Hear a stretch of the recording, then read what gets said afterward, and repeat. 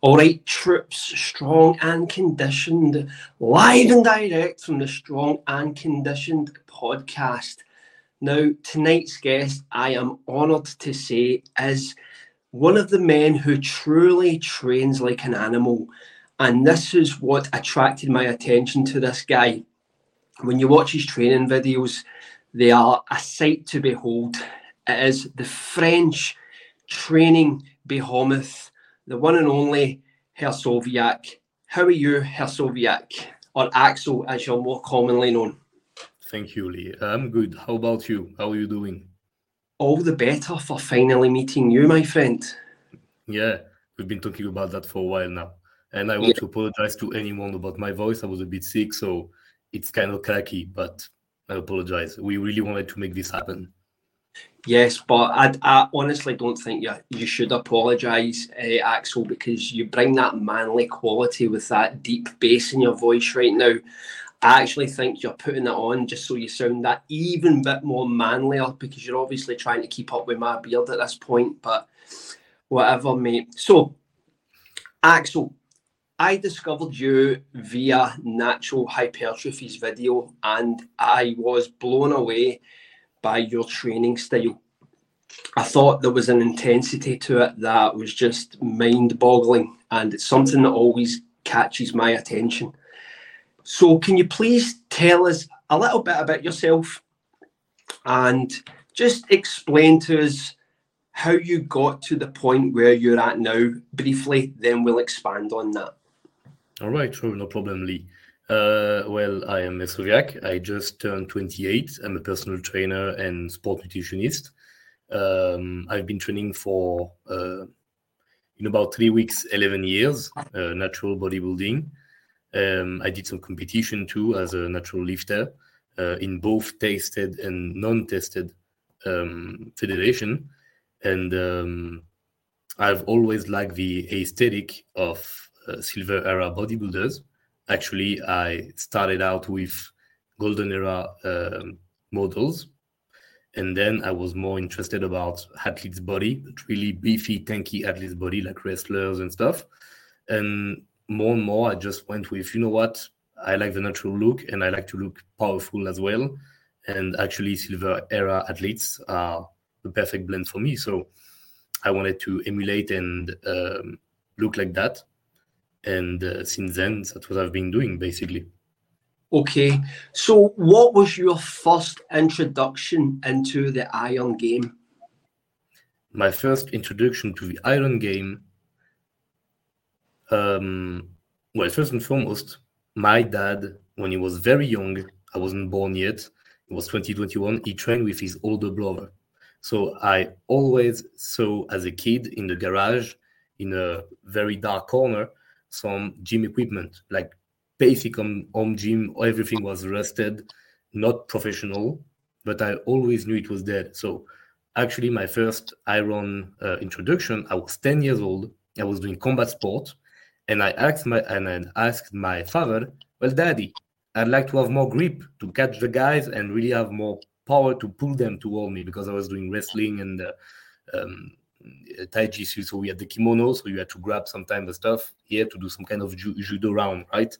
And he said, "Okay, you do this." So he brought me like a wrist roller, and he told me, "Look, you do this in that sense, and then you do that in the other sense, and you just put 2 kilos and you do that 5 times."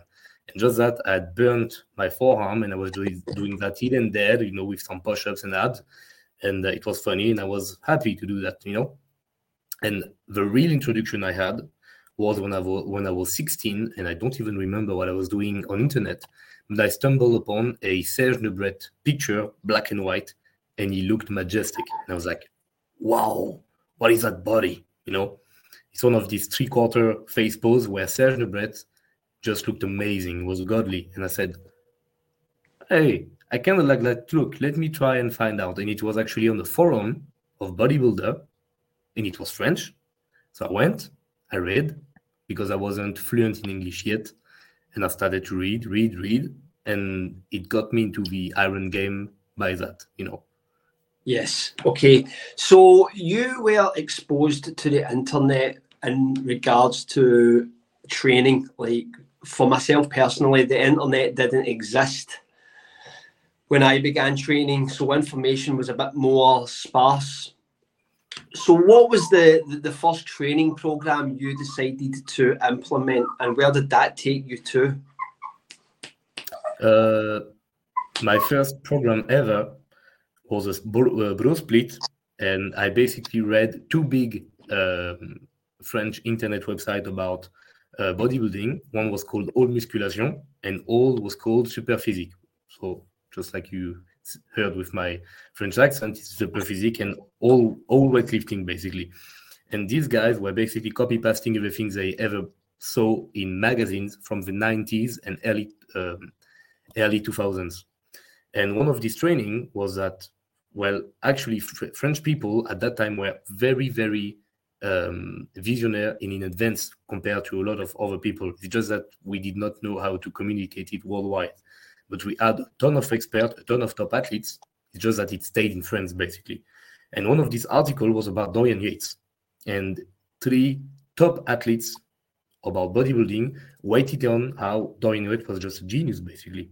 And his split was back abs, shoulder triceps, legs abs, and pecs biceps. And that's what I started with, actually. Yeah. And coming from other article and other sources, because soon I realized that if I wanted to have a new next gen type of things, I needed to be on the English side of things. That's when I stumbled upon bodybuilding.com, Testosterone Nation, now called T Nation, and so on and so forth. But I started with a bro split, actually. Yeah. So how long did you run the bro split for? About 6 months. 6 months, yeah. And was it curiosity of other styles of training that made you decide to change your direction, or did you become disillusioned with the bro split? Well, it's a bit of both, actually, because I'm from a very lean and skinny base. Since I'm 10, I have abs. I can see veins on my arms since I'm 10 also. But I had no mass. When I started training, I was 58 kilogram for basically 5'8" or 173 centimeter. And in 6 months of bro split, I gained like 4 kilogram. 6 months. So I was like, it's supposed to be my first year of training. I'm supposed to have newbie gains. I'm supposed to explode. I'm not exploding. Something's wrong. And I stumbled upon other stuff on the English side of things, because for France and French people, it's like bro split. You're not gaining weight. Oh, not enough volume, not enough food, bro. But you need to keep a bro split. And when I went onto English website, it was like, well, push pull leg, bro, upper lower, full body. And I tried them all for the 6 remaining months of my first year of training. And I exploded at that time. It was basically 1 kilo every month. Yeah. And at the end of my first year of training, I gained 11 kilograms of solid muscle. Right. Okay. So what was your nutritional strategy during the bro split? Well, it was at the time when I was as we call, a Nazi nutritionist. I was eating only clean food, no cheat meal. I was weighting everything.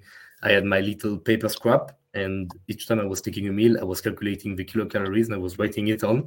So at the end of the day, I was like, hey, I need 3,100. And that's it. So nutrition-wise, yeah, I was totally, I was crazy. I was batshit crazy.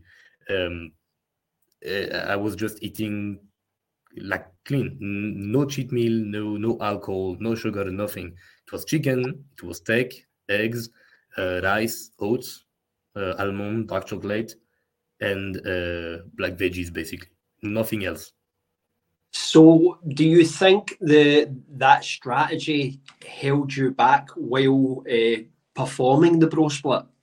Yes, definitely. And for years, actually, not even just with a bro split, I have a terrible appetite, and the diet is hard for me on achieving a high calorie amount of food, because compared to my appetite, I'm not even attracted to food. So I always thought, I see these big guys and they are eating that much kilocalories. And I am 40 kilo less, so I'm not supposed to eat that much. But actually, the moment I exploded, literally in body weight, I was eating like 4,000 kilocalories, and I was like 65 kilograms. And another time, I was 76 kilograms, so like 170 pounds, and I was eating close to 6K. Was that all clean? Yeah, all clean. All clean. Oats and rice, basically. Oats and rice, and tons of olive oil dressing everywhere. Were you drinking shots of olive oil before bed? Basically, yeah. I tried that. I saw Bradley Martin. He spoke about it. He was like, I was skinny. So I started to drink olive oil at the bottle. I was like, that's actually a great idea. Let's try that.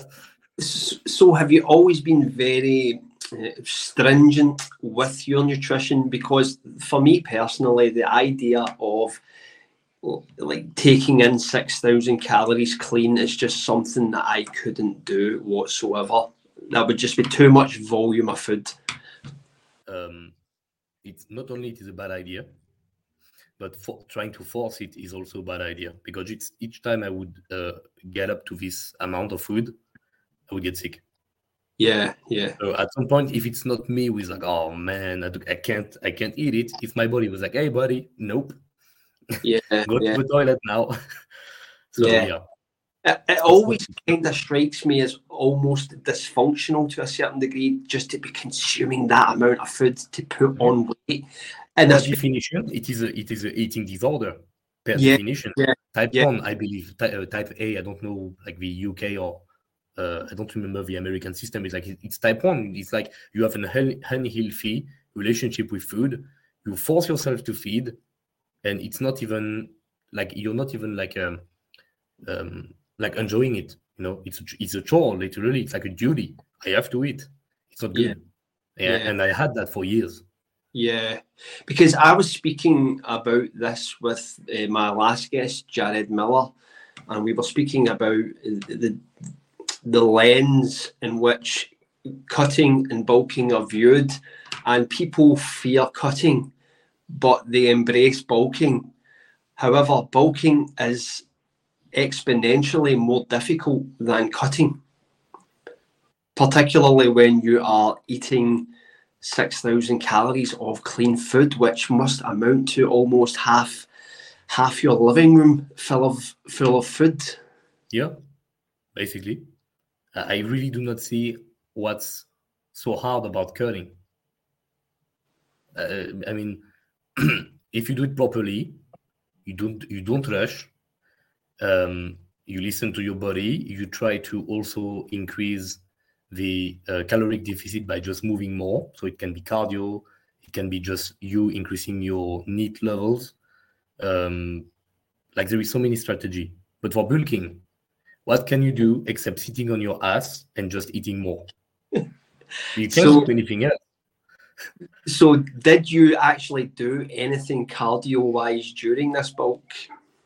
I try my most successful bulk.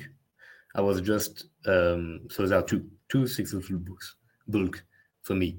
I did only one session of cardio per week. Most often it was HIIT, hill sprints, both on the treadmill and outside. Or it is just me, so that the most recent bulk is just that by my need of different activities, and also by the fact that I'm really starting to despise commute transportation, I would just walk. And if I really need to walk, might as well do it fast. And I'm a fast walker, but I would even go fast for my standard. So I would at least twice a week basically walk 45 minutes, and I would do it at like a 7 kilometer per hour pace. Okay. So it's like forced march for military guys. Yeah, like rucking. Rucking, I think they call it, to go on. Yeah, rocking. Yeah, it's like you're forcing yourself with arm momentum and everything, and you're speeding, but still walking. Yeah. And I would do that with my gym bag, and my gym bag is about 10 kilograms, maybe a bit more. So, yeah. So just like you caught my attention when you told me you were doing like a session of sprints, and it kind of makes me think there was a time, say about 11, 10 years ago, when sprinting was really in vogue. People thought sprinting was the answer. Why were you sprinting for like one session a week? What was the end game with that in mind? Well, first and foremost, must have been caught in that wave of sprint are magical. Second, in my sport historic, I did some athleticism. Sorry. So I did 100-meter sprint, 200-meter, and the thing with the stick, we call it relais in French. So you have three guys, you have a stick, you dash, you give it to the guy next to you, like in front of you, then you dash, sprint, and you give it to the third guy. And I was the third guy. I was the one that was like, I was like a speed car, basically. So I enjoy running fast. I hate jogging. I despise it. I'd rather do fast walking, but sprints, I love it. Yeah. And so I do not like to do cardio for the sheer fact of doing cardio, but what I like to do is to enjoy my cardio. So keeping combat sport was funny to me, and keeping sprints was great for me, because not only it's a cardio, I can be consistent and sustain it, but also with everything I was reading, it was like, oh, I like it, and it's going to be useful. That makes sense, because like watching your training style, it's short and sharp and intense. Like when I was watching your training videos, there was no, I mean, I don't know if it was edited like that, but there was no lulls. It was like hard, fast exercise, supersets, just keeping that locomotion effect. No, that's not an editing thing. It's like I really do that by default. Yeah. Like you're not the first one to tell me that. Yeah, so I'm used to it. But yes, there are some guys in the gym. They go, they do their set, and then they hit the clock and they wait 2 minutes. I can't do that. I cannot do that, Lee.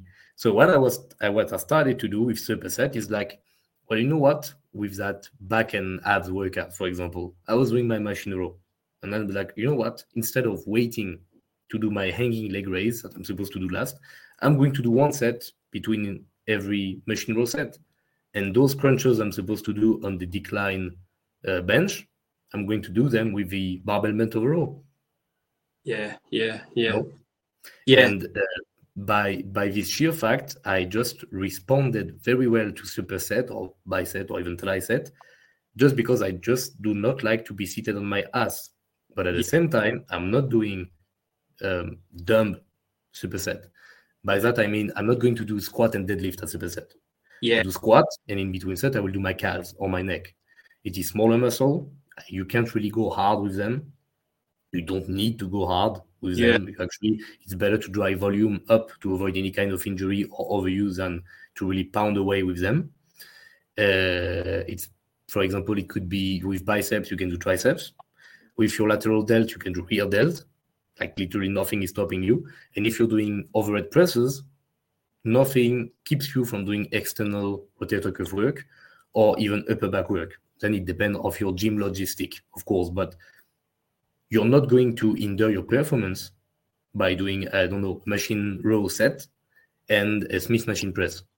Literally nothing except the cardio and your work capacity. And that's because of all my work before going to the gym with all the sport I did, so combat sport, the athleticism, I did some swimming, 50-meter swim, free swim, so like you crawl and the butterfly one like that. So I'm always used to like high intensity, or at least pretty high intensity, and the non-stop kind of thing with a training style. So that's why it's come just naturally for me. Yeah. How do you implement this training style in a busy commercial gym?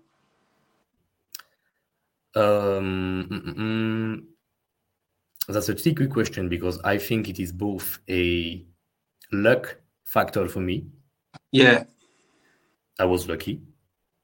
I could train with all the jobs I did, some were part-time, so I could train in the middle of the afternoon, for example, and others had, it was not like a 9-5, it was, for example, a 10-8. So when I Yes. would come to a gym, it would be 11. No, Yeah. not 11, 9. At 9, everyone is gone. Yeah. So I Yeah. would just train from 9 to 11 until it was closing, because most Yeah. of the gym in France are doing 6 a.m. to 11 p.m. And I would do 9 to 11 p.m. Yeah. And that's it. So there is that. And there is also the fact that when I go in the gym or when I'm doing a training program or I'm coaching someone, I ask for pictures or videos of a gym. Why? Because I like to also make them do superset, except if there is like some hard Yeah. condition or real reason, like they can do superset, they already tried and they do not respond to it. It happens with advanced lifter, for example, or just people do not like it. They like to get everything in one set and then they sit and they rest, you know. Yeah. Well, I'm going to see what machine is close to each other or what kind of, like the dumbbell rack with the barbell and the dumbbell, and like, oh, nice. So there is the incline bench dead and there is a pull-up bar here. You know what? Incline bench press, pull-up. Oh, there is the leg press here, and here there is the leg curl machine. Well, you know what? Leg press, leg curl. Yeah. So it's a case of just ensuring that like the same muscle group is not worked in both sets, as long as you can get that like antagonist style. Oh yeah. I do not believe in pre or post exhaustion training. Like Yeah. doing for people that do not know that, we are talking about, for example, doing a compound on a muscle like bench press, and then doing the isolation like a fly, for example, for chest, or the reverse, flies and bench press. Most of the time, it is a false good idea. Yeah. It works in theory, but in theory, everything's work. So, but when you apply it, many problems can arise. So the only true staple superset that can work most of the time are antagonist muscle. So for example, you're pressing and then you superset with the pulling, Yeah. or two muscles that have nothing to do together. An example would be training your chest and doing a superset with your calves. Yeah. That's the only thing that really works, actually. So Yeah. Pre-exhaust has never made sense to me because I think one thing that I always think about training is that people look for like magic systems. They always look for magic rep schemes and exercise selection. But it's very rare you come across people who look for rep quality. And I believe rep quality is where it all begins. That is the foundation of any training program, is the quality of the reps performed on any given exercise. And pre-exhaust would kind of blow that out of the water, particularly yes. post-exhaust. So if you do like a set of, say, 10 squats and then you move on to the leg curl, your legs are on fire. The rep quality diminishes. It's taking away the foundation of actually training. This is just my take on it. I mean, I don't know if some science guy can come in and prove me wrong. I don't really care. But even then, with science, you're testing things in the bottle. You and I, Lee, and everyone who is watching this podcast or listening to it are not in the bottle. So everything can happen in the bottle, but we are not in the bottle. Yeah, no, so of course. They can basically say everything and anything with that bottle. Yeah. And most of the time, even themselves sometimes are not even honest with how they interpret the result. Yeah. They will say, oh, we saw this amount of growth. Whoa, it's working. You see the amount of growth. It's like 100 grams on 4 months of this type of training. Do you really want to go with that trouble, with that amount of trouble for weeks, for months, for 100 plus gram? Yeah. That sounds like your results in your first ever bro split. Grams of muscle. Yeah. It's like so much effort for so little. At that point, there is a ratio. Do you really want to go through all that trouble for just that tiny little thing? Yeah. In most cases, except if you really want to be like an elite top pro lifter who could be interested with that at some point in his career, just doing the basics. Yeah. It works. And it works because they are the basics, and they are the basics because it works. Yeah. You know? Yeah. And even for the pre-exhaustion, by pure definition, it's false, because they'll say you do isolation, then compound. Per se, isolating a muscle is impossible. You can bias, but you cannot isolate. It's not possible. If we take again the bench press with chest fly, if you do the chest fly, however your form is, how good you are, even with your mind muscle connection inside the pectoral major muscle, you will have some little pec minor, you will have some anterior delt, you will have some coracobrachial, and you may even have some biceps. Yeah.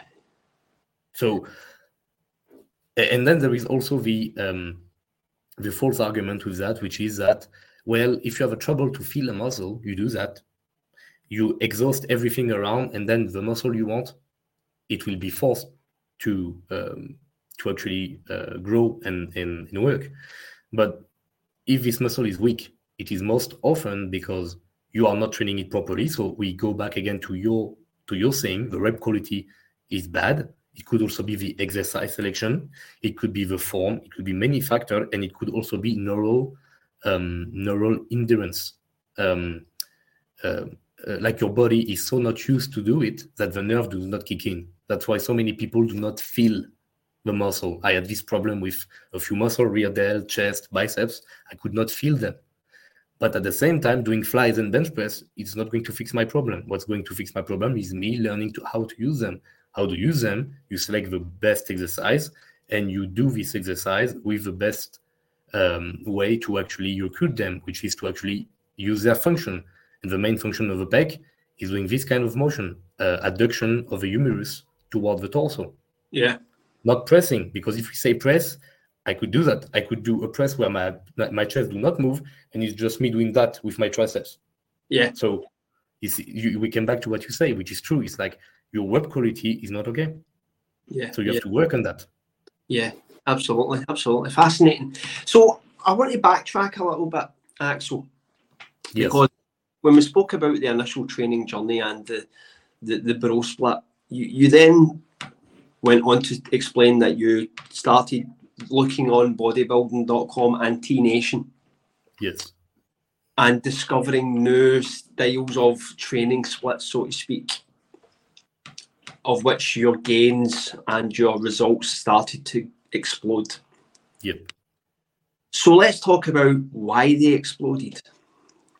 Was it because you were starting to buy into these different systems, therefore the application was more focused, as was the nutrition? Did these new programs light a fire up your derriere, so to speak? I think it's both the programs and also the mindset. The mindset I found on this website was the KISS principle, which is the acronym for Keep It Stupid Simple. What do you keep stupid simple? Progressive overload. The moment I saw the most gain were actually when I focused on compounds and just increased my strength. And because I increased my strength, by bioproduct, the muscle came. Yeah. That's simple. Yeah. Was there any, because T Nation had a lot of famous programs throughout the years, West Side for Skinny Bastards in particular. I think 5 gained a lot of prominence on T Nation as well. Chad Waterbury, his total body training. Yep. Was there any programs that you locked into? Well, Chad Waterbury, 10x3, my first initiation with 10x3. Yeah. And I was reading everything from him. I was like, this makes so much sense. Yeah. Even him said it. It's like, this is not for bodybuilding technically. This is for sport preparation for athletes. Yeah. So it's like, it's for hypertrophy, but it's like, at the same time, we most want strength, because via strength, there is a prehab, there is the fact they're more resilient, work capacity, etc., etc. But for hypertrophy, it works too, because you respect everything that is needed to drive muscle protein synthesis. Yeah. There is also the 5x3 by Jim Wendler, which is a previous elite power lifter. And you just say, you know what, just add weight to the bar.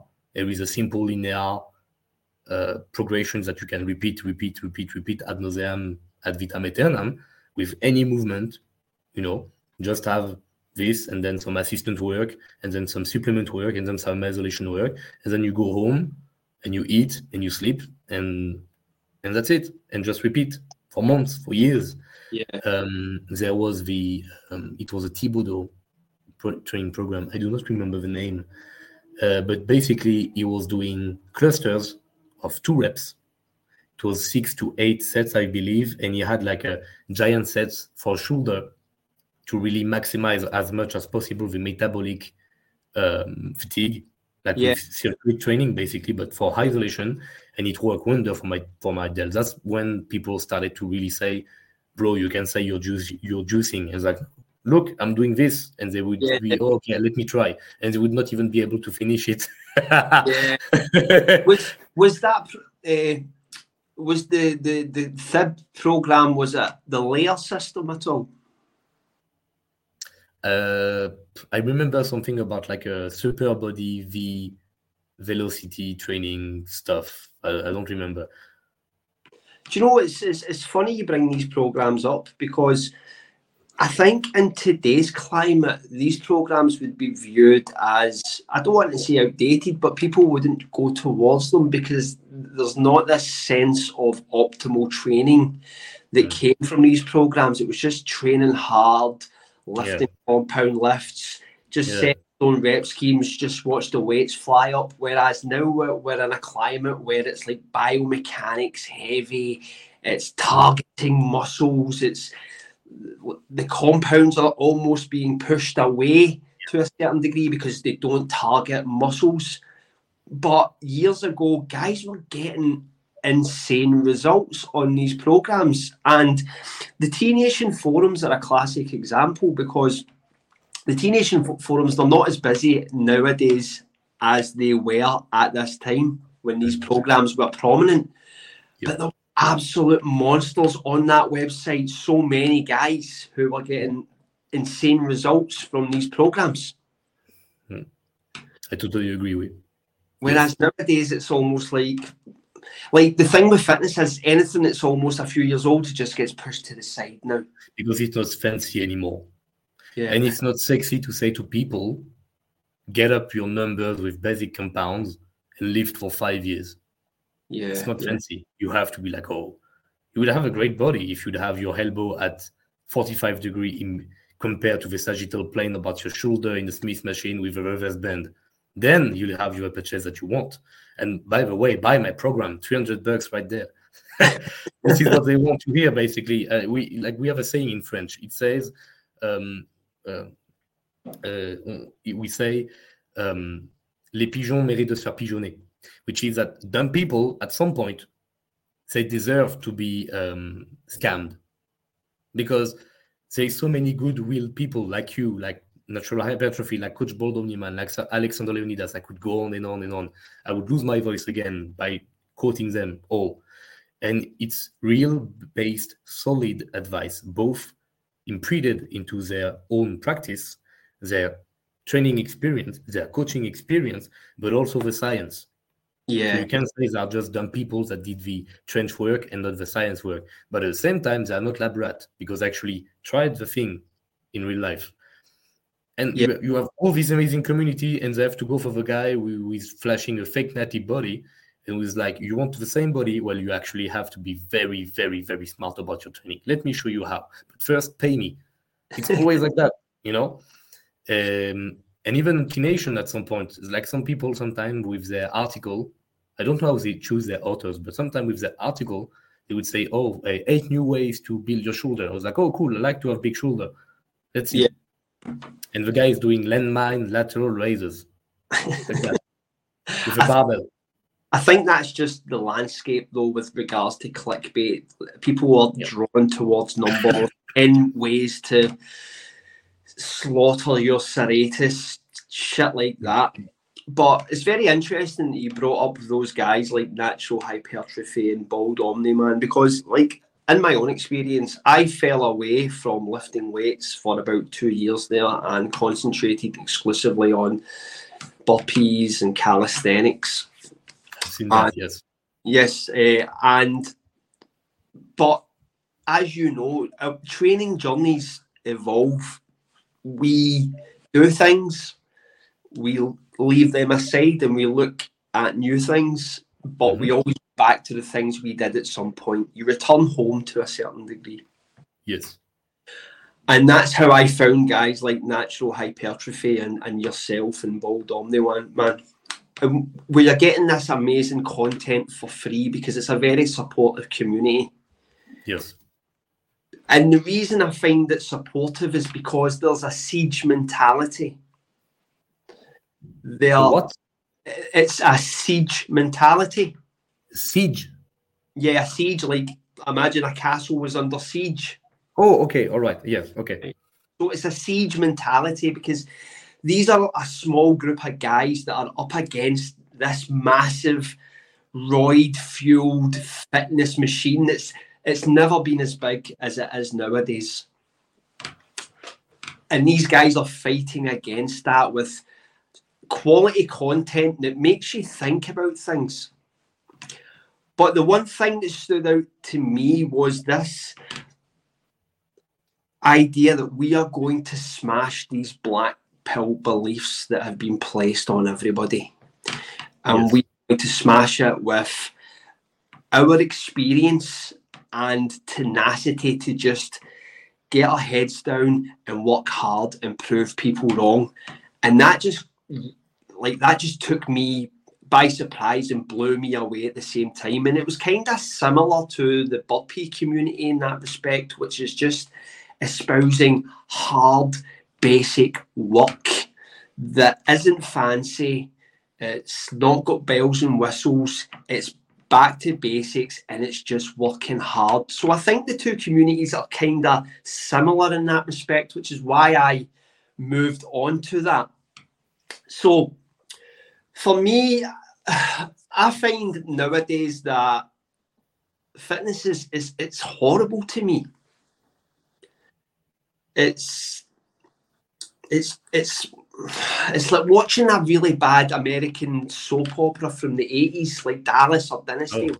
It was just it's hard to explain. Garish, just lights and shoulder pads, but no substance. And I feel like the natural bodybuilding community that's starting to get bigger and bigger is all substance. Yes. Sorry, I went on a bit of a tangent there, but no problem at all, Lee. I actually agree with you because even though, yes, biomechanic training has a place, there is biomechanic in my training, there is biomechanic in my coaching. Biomechanic is great. At some point, there is biomechanic and then there is real hard work, and nothing beats real hard work. Yeah. So, to give a rough example to people that may need an example, if you're doing back squats and you're going to 4 plates back squat, which is great, not humongous, but great, and you want to build your wheels, your legs, your quads, but it's growing you a fat ass and your lower back is tired for days. Is back squat good for you at that point when you're back squatting 4 plates and you want quads? Well, if you are someone with lanky, short torso, long femur, except you have exceptional amount of ankle mobility, no, it will not. It will not. And if just next to the rack, to the squat rack, you have a pendulum machine or a hack squat machine, or even not even a machine, just a SSB bar, this will be better for you. Because if you want to build legs, if you want to build quads, a movement that allows for greater knee flexion with as little hip flexion extension as possible will focus the work on the knee extensors, so the quads, and less on the hip extensor, so the glutes and the low back and the hamstring. You can do hamstring on squat, but glutes and low back, yes. And that's it. So if you are squatting 2 plates right now and you're like, oh, I have no problem with my back, and 2 plates, that's decent. That's not good. That's decent.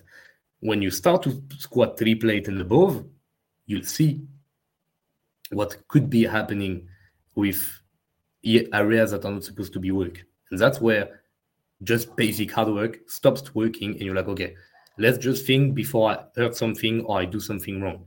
And it's the same thing with bench press, the same thing with deadlift, same thing with standing normal standard overhead press, same thing with pull-up, dips, and barbell bent over row, etc., etc. You do the basics And when they stop working, okay, let's stop, assess, and think for a moment. What is hurting? Why? Is my form good? What am I actually training for?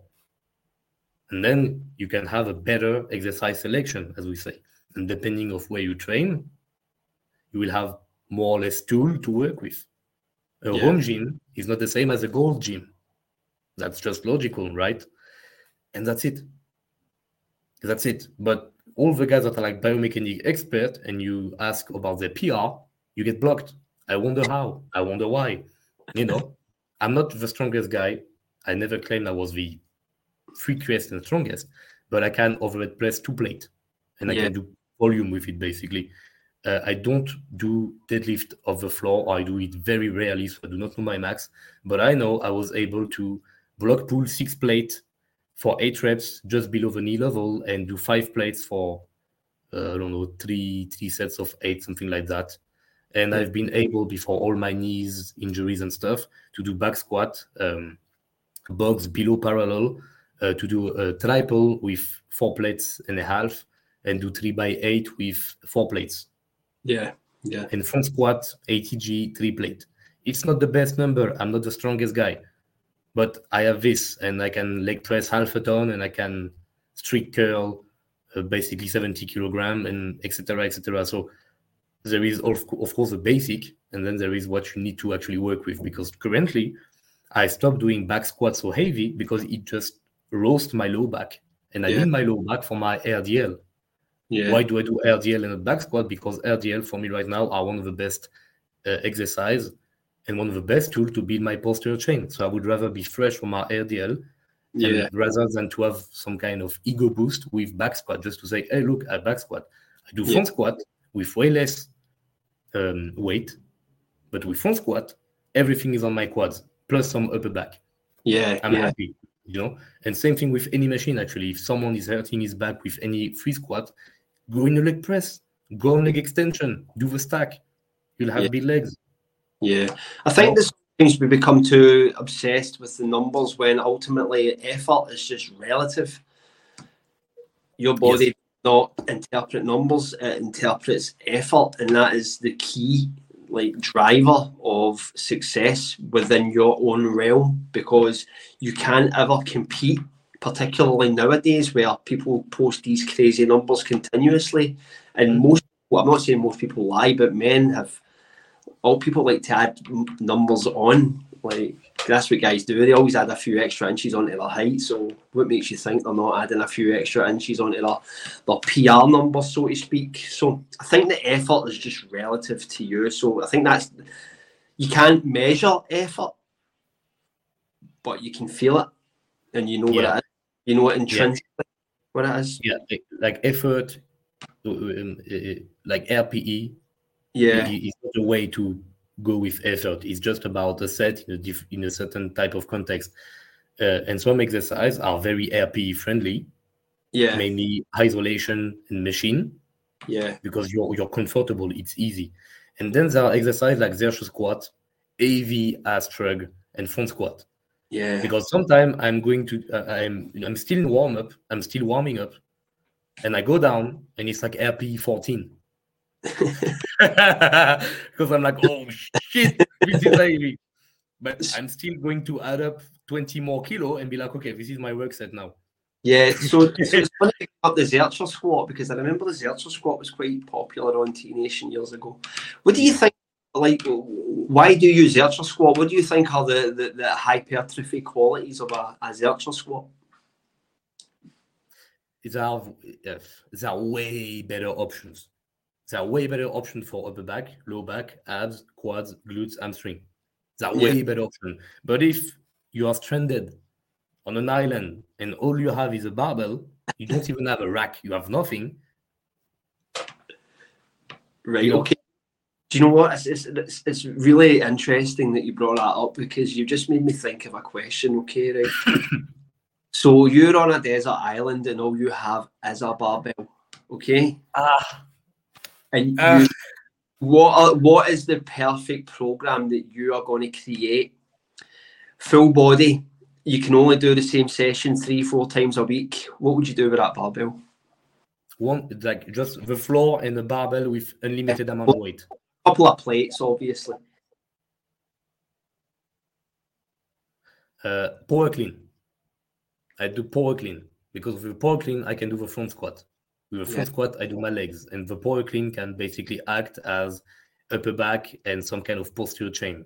Because with the power clean I can do it in a very wrong way, which is to do it straight, like a stiff-legged deadlift, basically. So it's like full posterior chain. It's like you're basically doing like this, stiff-legged deadlift or RDL.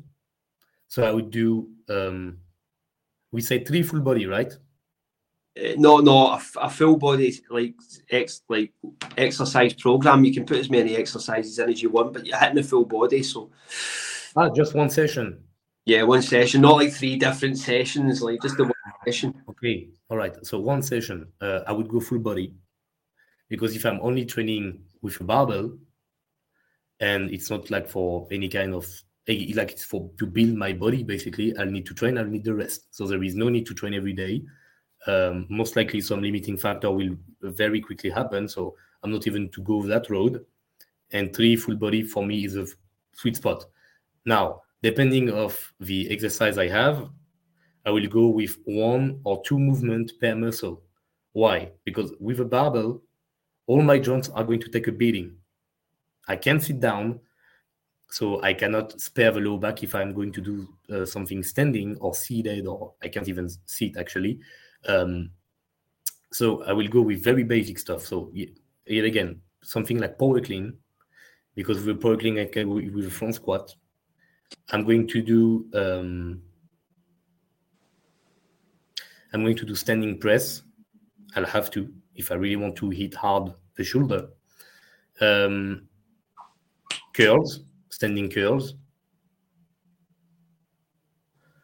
There is no way to block the barbell somewhere. It's like straight floor, just a barbell. Yeah, straight. Right.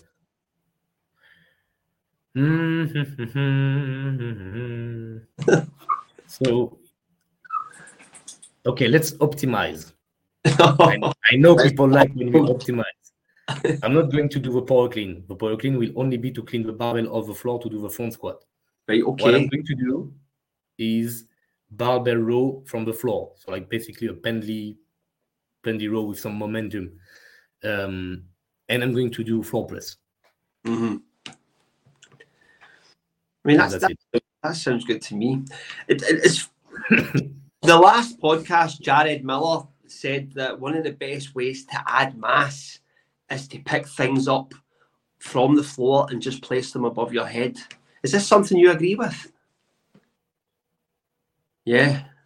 I have never seen a guy who can push press enormous amount of weight and be like skinny. And it's like he found a way to leverage his body weight and stuff. And, like a powerlifter who is doing low bar, sumo stand squat, to have as much hip extension and as little knee flexion as well. It's a sumo deadlift with a bar on the on the back, basically.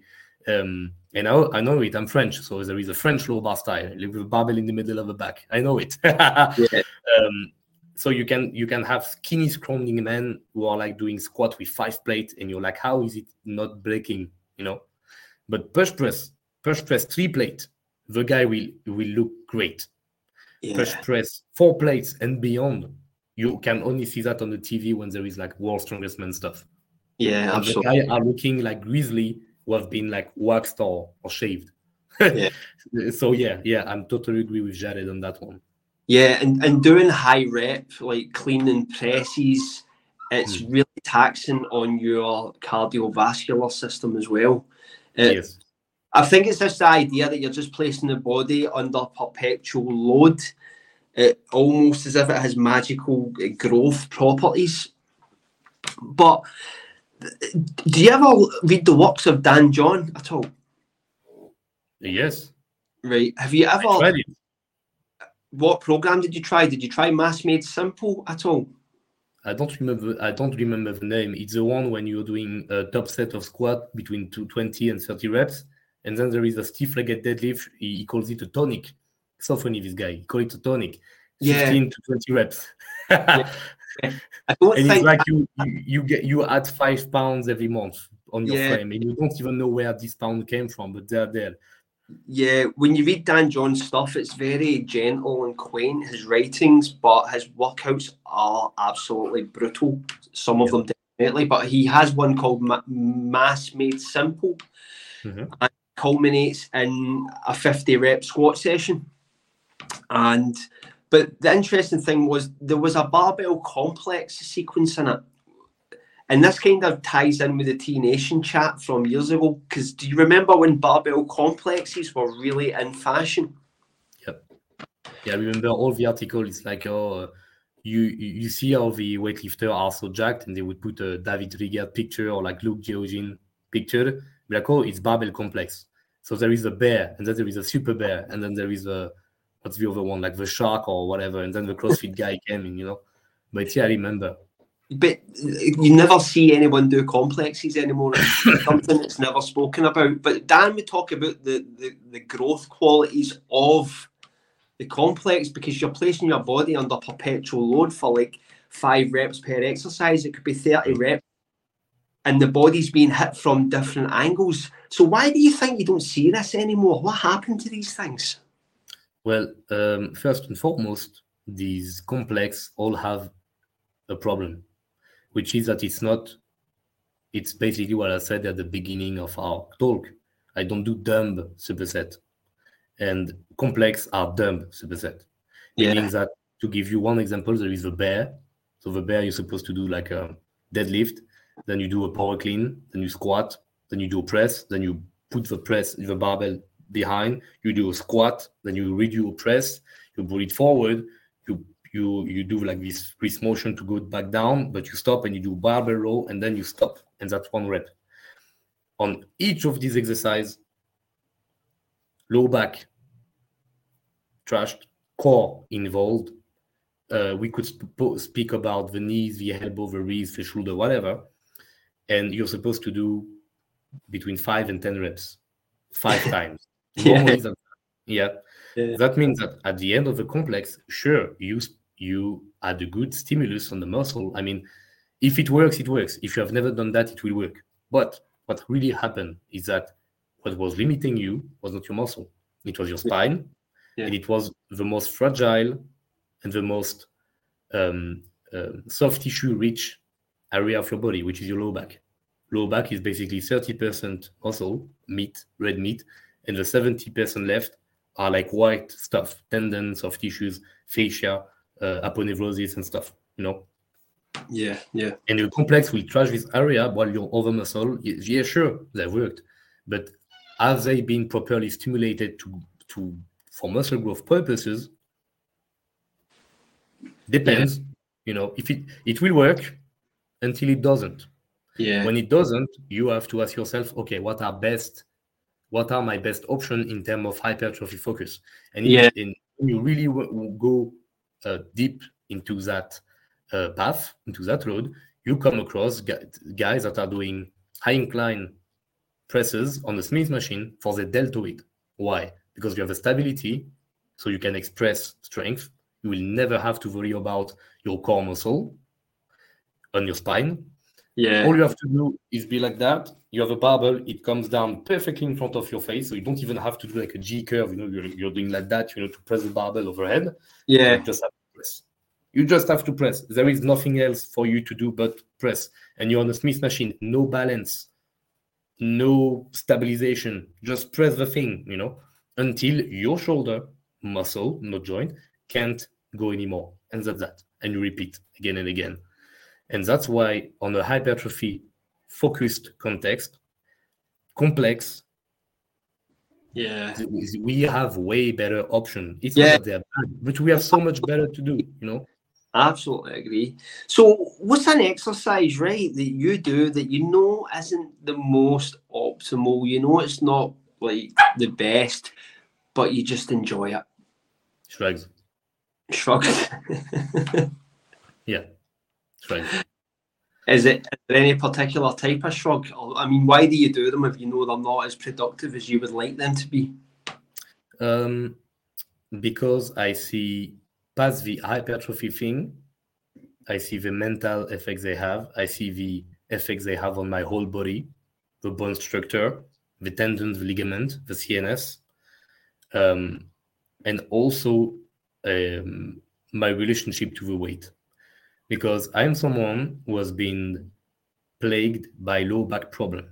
I never had a big fat injury like a hernia, like my grandfather and my father had, but I've had little thing, like muscle tweak, like a disc was being squashed, Yeah. or like a muscle cramp, on the QL. The thing is like you feel like you're dying, but it's not bad at all. It's just your QL cramped, Yeah. I've had that at least, like if we do an average once a year.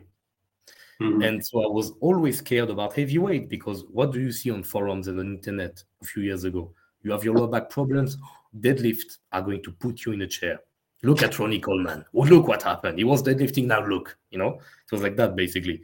Same thing for squat. You feel your lower back on squat, you're going to die. You're going to die because of squat. And your back is going to hate you. And when you go in paradise, when you die and you go in paradise, Jesus will look at you and be like, why did you do squat? It was hurting your back, bro, And then I stumbled upon Jamie Lewis on Chaos and Pain blog post. And the guy was like, okay, fuck it, beltless 9-plate shrug. Like that. It was looking like he was having a seizure. So at first you're like, what? The guy is shrugging 9-plate, what for? The form is, it's like you do not know what you're watching. But the guy's traps was going from here to here. Yeah, I've seen Jamie Lewis traps there. I think you can see like, face. What? He doesn't have a neck, so it must be working. So I'm like, okay, you know what? Let's just try. And that was at the same time that I came back to watching a bit more YouTube because I was very blog and website focused and not very video content focused. And I stumbled upon Alexander Leonidas, and it was in the era where he was basically copying or emulating Eric Bugenhagen, that I also stumbled upon because he was sponsored by Chaos and Pain at the time. And it was odd lifting, Jefferson deadlift, axe deadlift, Zercher deadlift, AV shrug, even rack pull above the knee or handle tight lift. And I would see these guys lift enormous amount of weight and be like, that's unfair. I have low back problem. Why not me? Also, I thought. And then it occurred to me, between a deadlift where your back is like that and something where like that, here there are a lot of shear forces and not much compression. And here they have little to no shear force and a lot of compression. And guess what the spine is made to withstand? And guess what can actually strengthen your spine? Compression. So I started very slow, 4 plates. 1 year after, I was lifting half a ton. Is that 4 plates each side? Yeah, for like 180 kilogram. You're starting easy. Yeah. Because that's what I was able to deadlift at the time from the floor. 1 year after, I was doing half a ton, 500 kilogram in rack pull above knee fashion. So I was training that. I was doing the Jefferson block pull, Ike block pull, AV shrugs, and my max on shrug before having some disc washing issue. It was because I had some infection. I take some antibiotics, and these antibiotics had side effects that would basically damage your tendon, and I didn't know. And of course, the doctor did not tell me, even though she saw I was muscular and training. I even told her. Yeah. But my max on shrugs was 400 kilogram. So 880 pounds. Yeah. I think it's 10 a little less than 10 plates on each side, like 9 plate and a half, something like that. And one of the things that is good with that is that you see a very loaded barbell. The bar is even bending a bit. And you're not afraid. Yeah. Oh, 400 kilo? Yeah, it's Wednesday, bro. I'm going to do it, It's very... This thing unlocks some stuff, of course, with your gym, because now you see a 3-plate bench and you're like, yeah, it's going to be hard, but I can do it. Good stuff. And it also unlocks other things in your other life. If you're not scared about half a ton on a barbell, why do you be scared to walk up to a woman or do this job interview or actually have the courage to launch a side business or hustle? Yeah. Stopping you. What are you afraid of? You're lifting half a ton. You're superhuman. You're like in the top 1% most strongest people who have ever walked this earth, especially right now. Yeah, well, always comes back to mindset. Excuse me? It always comes back to mindset in that respect. Mindset? Oh, mindset. Yes. Yeah, it's always mindset, basically. And I like to keep track for that. Because even with my back problem, because then I squashed this, as I say, I did a scanner, and I'm 28, so it's normal. And I've been lifting heavy for more than a decade, but I have some slight arthrosis with my two last lumbar vertebrae and some slight disc damage. Not only is it normal at my age, everyone at around 30 and even beyond has at least one damaged disc, especially athletes, and it's hurting, and mine is not. I have no symptoms, but also compared to other male in my family who has like 2 or 3 herniated discs, I'm actually quite lucky. I'm doing very good, you know. Even knowing that, I do my shrugs, and each time what happens? Nothing. Nothing. I lift 8 plates. This is what I did two days ago. 8 plates. I couldn't go higher than 7 plates for months because the gym close to me, I could not put so much plate. I had bumper plates, so there was no room. Well, I'm doing 8 plates right now. I'm doing 3 to 4 reps. I'm doing many sets. What happens? I get a traps pump. I get my entire upper back sore, and my lower back is fine. So what am I supposed to be scared of? You know? Yeah. Do you know what? Like, just even putting all those plates on is just a bit like that requires a certain mindset because it takes so long. Do you know what I mean? And of course, for the trap, it's great because you have a weighted stretch component, like your myostatin and stuff. You're completely not the myostatin, sorry, like the contractile component of the muscle. Well, on your traps, they are very prone to respond to stretch. So, of course, with 8 plates, the stretch is enormous, even if it's just a 5-second length set.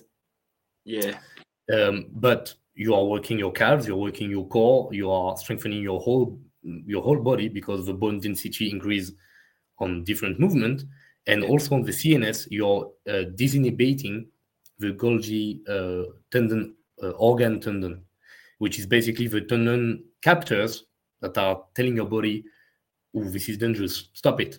And it is inhibiting the strength of your muscle to protect yourself from damaging yourself. Because if you could put electrodes on your quads and you put 100% strength, and you contract everything on your quads 100% strength, the patella, it goes on the wall, and your femur bone get completely crushed, completely. So there is a lot of captor actually in your body who is inhibiting you to avoid these kind of injuries. Well, by going very, very, very heavy with exercise like shrugs or leg press, which is like you like on shrugs, you're vertical, so nothing much can happen except if you lose balance. And on the leg press, you're stacked under something very stable, and all you have to do is flex your knee and then extend them. Well, you can actually decrease the sensitivity of the Golgi organ tendon, meaning that any weight after that will feel light. Just because your nervous system is like, oh, I'm used to that. I can do so much more.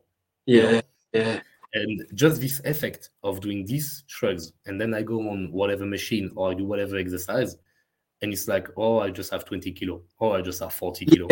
It sounds like that. I don't know the actual how to explain the word, the propotentiation. Yes, it's actually been systemized by a French guy who is called Michael Degundil. I have his books, and I always tell people to buy them. And it's as old as 1999. Where he officially put the paper on internet. So it's already 24 years old. We know it's working. We know how to do it.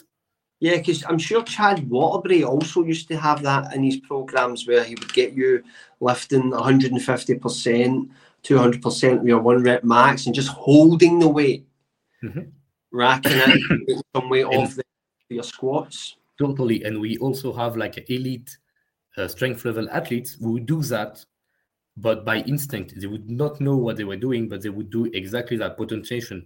One guy, of course, I'm forgetting his name. He's a Canadian strongman. I'm pretty sure his surname is Francois. Then the first name I have been forgetting it. The guy was doing 6x3 on rack pull, and then he would put the barbell on the floor to work his deadlift. And he would say, I just prefer like that. It just feels easier. But of course, if you're rack pulling, you can go with high rate. You're forced to do basically a hip hinge with no leg drive. So it's full back, full hips, full glutes, full traps, like your legs can go. So your CNS is literally primed because the nerves are inside the spine, actually. And then you put the barbell on the floor, you remove a ton of weight, and you're working your deadlift on the floor. Then the barbell flies. It's just so logical. It's just so simple and so awesome at the same time, you know? Yeah, absolutely. Right, so just to change tact a little bit, right? Can you ever see yourself introducing conditioning into your training? What do you call conditioning? Like say high rep bodyweight training, burpees, something of that nature. Well, burpees sucks. Fight me. Fitness, I get it. I understand why people do burpees, but for high rep bodyweight stuff, I kind of already do it, but it's more to prehab my tendons. Yeah. So what do you do then? Like, what's the format you follow? I do 2 bodyweight sets of push-up, and I just aim for 100 reps, and I just try to do it in like one set with just rest pause. So basically, the first set I would do like 60, 70. Yeah. And the second set, we could call that a second set because I take some rest, but it's just like 20 to 30 seconds. I go for the 100 reps. And sometimes I go a bit beyond and I do 120 and 150, stuff like that. I try to actually keep fresh for all the AV stuff I do in my upper body sessions. And for squats, I mean, for legs, what I do are squats, and I do bottom-up rep on squat because I have had a lot of problem with sleepy VMO stuff. So basically, I have patella dysplasia, so my patella are not perfectly aligned because I have on the nerve side of things, I have been used to have half bent legs for most sport in my life. Combat sport, running, even swimming in a sense, like the wrestling stance. So it's like you are in a half quads position and you hold there. What's happening is that with that position, you are priming a lot of femoral nerve on the quad sweep, the external side of a leg, and also on the glutes. That's why most people who have great glutes also have a good quad sweep. It's actually the same nerve travel. Yeah. But the people that have the best VMO have trouble with their glutes most of the time. Right. Why? Because it is not the same nerve at all. It's on the other side of the prime femoral nerve. And for me, it was so easy to get strong and tight quad sweep that my patella are looking a bit sideways and a bit up. Yeah. And my VMO is like, okay, I don't do anything then. So these squats where I go down body weight and then I just go up halfway and I just go down and up and down and up like that. Yeah. It forced my VMO to actually work because I'm in full knee flexion and I'm going halfway like that. So I have to keep the tension and something has to keep my knee from collapsing and going wherever. And that's VMO. Yeah. And not only is it improving my teardrop appearance, so for like bodybuilding cosmetic purposes, it's kind of cool. But at the same time, I'm literally lubricating my knee joint and making sure there is some balance brought back, along with, of course, other stuff I do during my real training session. Yeah. But yeah, push up and squat, basically. Do you add into the mix? Pardon? Do you add any chin-ups into the mix? I do not really like chin-up with high reps, but to give you a recent example, it had been years since I didn't do more than 8 reps on a weighted chin-up set. I most often work between 3 and 6 reps, and I go with about 3 plates and more. Is that on is the that neutral grip. is that to mitigate any potential elbow issues? No, it's just that I do not like high reps. I just like the fact that I can do 1 rep with 4 plates between my legs on neutral grip shin. And I'm like, you know what, 4 reps is good, but let's try 5 plates. And let's have mid-chair, forearm, and arm at the same time, you know. Yeah, So no, it's really, I have no problem with that. It's just, of course, that for both bodybuilding and joint health long term, neutral grip for me is better yeah, option yeah. than pronated. And supinated, as I talked about in one of my videos, at some point the risk of a biceps tear, especially for me, was short biceps. See, there is a big hole. I can actually put 3 fingers like that. So I'm just close to. I'm just next to the worst kind of bicep genetic ever. After 3 plate on chin up, for me, too much risk. Okay, Yeah. but in my gym, the gym that is not very much equipped, but is still good, near my place, there was basically a chin-up contest. And the guy who wins have a 3 month of membership. So I was like, you know what, it's been a while. Let's see how many pull-up I can crank. So I just finished the coaching, in-person coaching. I was like, okay, bye. I brought a band. I had a band in my bag, and I was like, okay, I got the guy from the office desk, and I'm like, okay, I'm going to try. I warm up a bit, edge light stuff, bend pull apart. I do some rotation, some little curl with a band. I do a quick set like that just to be in the groove, Yeah. and then I go.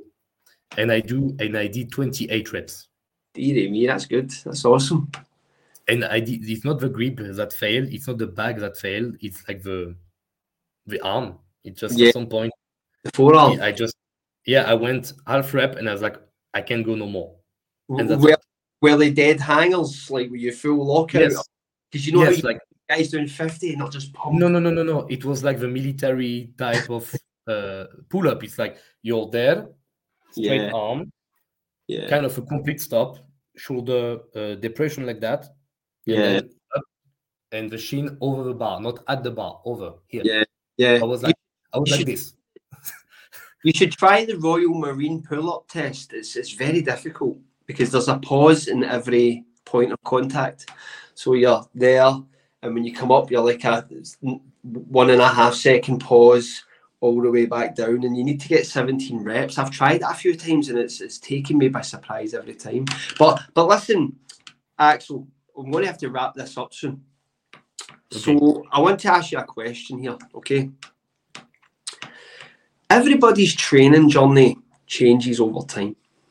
We start off with bro splits and we realise that they're not any good, okay? And then we move on and we start to look at other styles of training. Do you think your training journey is going to take a different direction at some point as you advance in years, so to speak? I guess. I'm not there, so I can say, but I guess because just comparing my training last year to this year, 2 years ago, not 3 years ago because there was some stuff and you were locked in home, but like 4 years ago, it's totally different. Because it's not the same material available, it's not the same philosophy, it's not the same goals, it's not maybe the same problems that can arise.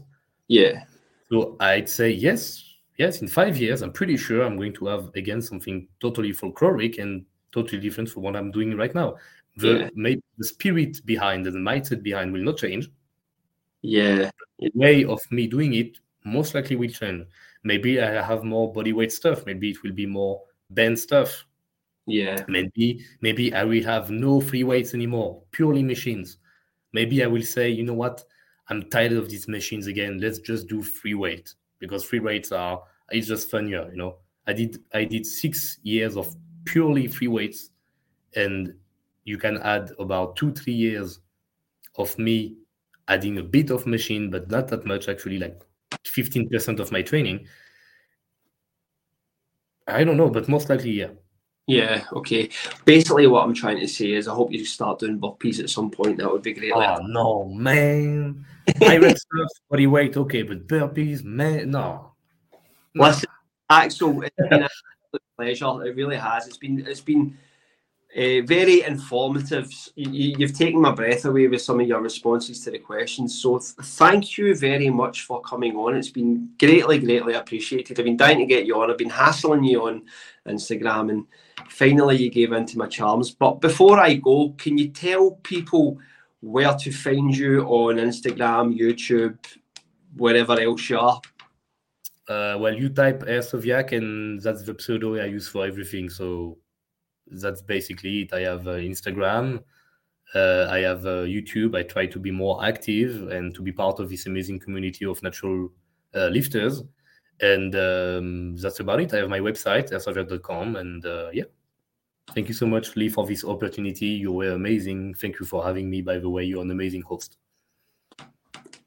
You've taken my breath away with that. Got you again. Didn't know what he's saying. Listen. You're welcome on any other time. Just drop me a message, all right? Because I know a lot of people will get a lot of information and knowledge from this, and I know by the way you were talking, you've got so much more to tell me. So we can go again next week if you want, or next month. Yeah, next. Make it a regular thing. We'll definitely get you back on, Axel. So anyway, listen, Axel, absolute pleasure. Okay, see you soon, buddy. Talk to you soon, man. Have a great evening. Bye-bye. You too.